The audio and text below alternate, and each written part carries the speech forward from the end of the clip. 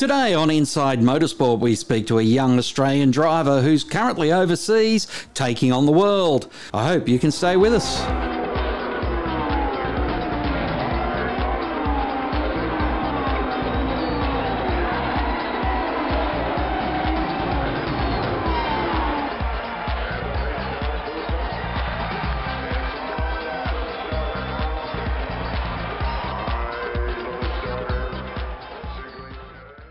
Well, Hugh Barter joins us here on Inside Motorsport. And Hugh, your European adventure couldn't have got up to a much better start. 4 podiums already in the season.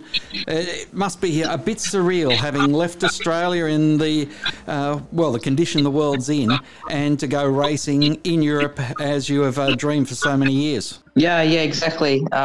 This year's actually been pretty crucial to my career, and I have to really perform throughout the year as much as I can. So it's been a really good start to the year, and hope I can carry it out for the rest of the season. Now, you won the Richard Miley shootout last year, which has given you this opportunity. Have you been surprised by the way you've been able to adapt to these cars, racetracks and the like? No, not really. I think the basics and the fundamentals that I learned from karting are still needed. So there was only a couple of things that I had to learn and to adapt to, but not really. Now, what has it been like making the move from Australia with your family over to France? It's been complex and busy. Obviously, it's not the easiest thing to do, and I'm very grateful of them coming over and helping me, because without that, it would make my life very difficult, I guess you could say. But yeah, so I'm able to now focus on doing my things in motorsport and school. What has the competition been like going to the French Formula 4, which from memory is one of the strongest Formula 4s in all of the world? Yeah, the competition's competitive, but I think any competition in Europe is extremely competitive. I think the driver quality in Europe is very high, and I think whatever Formula 4 championship you compete in, you'll find some good drivers.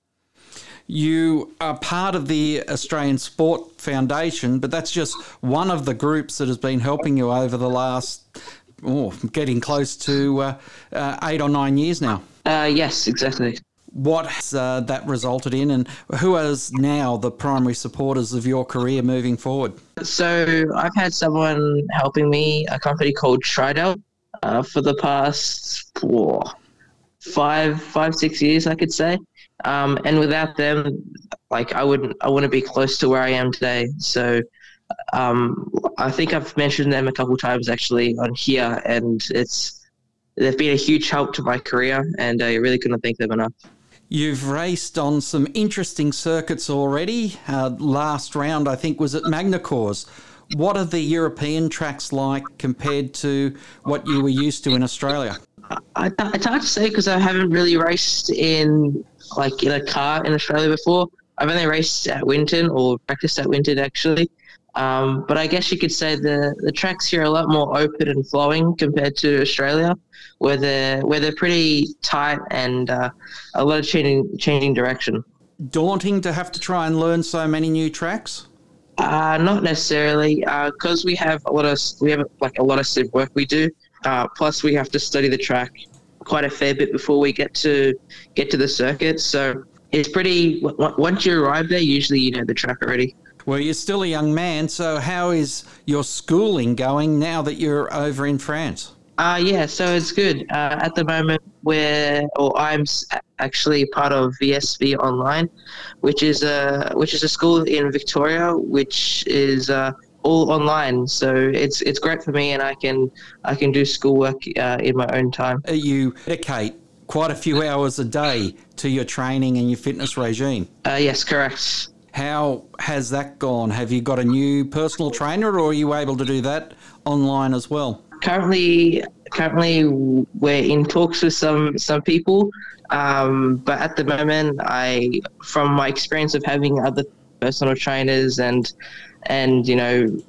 gathering all that knowledge that they've kind of passed on to me. I can sort of at the moment handle what I do per day with my fitness. You have had a lot of success quickly. What has been the talk in and around pit lane now that you've shot out of the gun and you're one of the people to beat in this championship? So basically, obviously F1 teams have been looking at me, but obviously, the academies such as Alpine and all that is something that would be nice to get into at the end of the year, so they could help out in some sort of way. But yeah, for me, the main focus is just to perform the whole year and to finish first in the championship. Now, you've got a bit of a break before you head to the Hungaroring for the next round? Yes, correct. 2 months. And so how many days of seat time will you have before you get to that round? So we won't have any test days at Hungaroring. We have one test day the day before the race weekend, which is 5 sessions. And then we have one free practice before qualifying.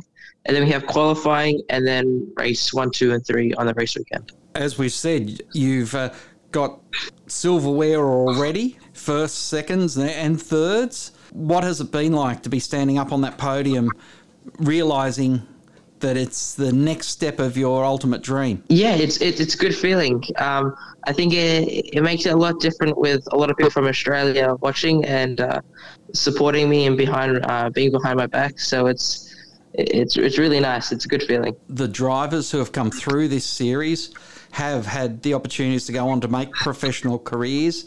Of course, Romain Dumas, who's a 24-hour champion, Pierre Gasly, Eric Vernon, who's in the E-Series at the moment. They've all worked through this academy program, haven't they? Or not so much the academy program, but the French program.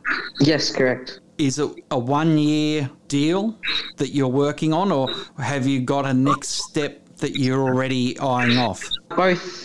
So we're thinking that we'll do this year in the French Formula 4, and then I hope to do the Formula Regional Series next year, and then move to FIA F3, then FIA F2, and then Formula 1. And this year, the 15 other drivers, are the 14 others French drivers, or are they from around the world as well? It's mixed, so the majority are French, but there's one Indian, one Polish, and then there's an English. But yeah, so the majority I could say is French, but because I think they've been involved with the motorsport for quite a long time, majority of them speak English. So working with your team, you haven't had a language barrier there? No, not at all. And how's your French going? Not great. It's a very difficult language. There's a lot of rules to learn. I've learned French at school for 3 years. So I have all the basics, and I can almost read enough to understand. But obviously, speaking it is a whole new thing.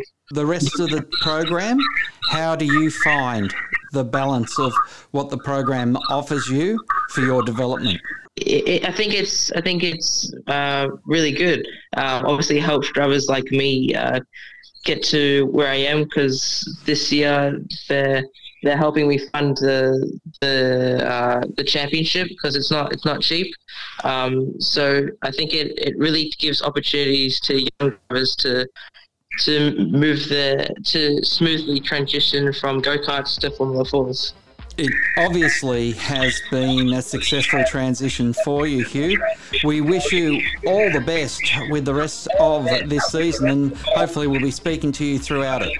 Yes, thank you. Appreciate it. That's all we have time for this time on Inside Motorsport. Until next time round, keep smiling, and bye for now. Inside Motorsport is produced by Thunder Media for the Community Radio Network.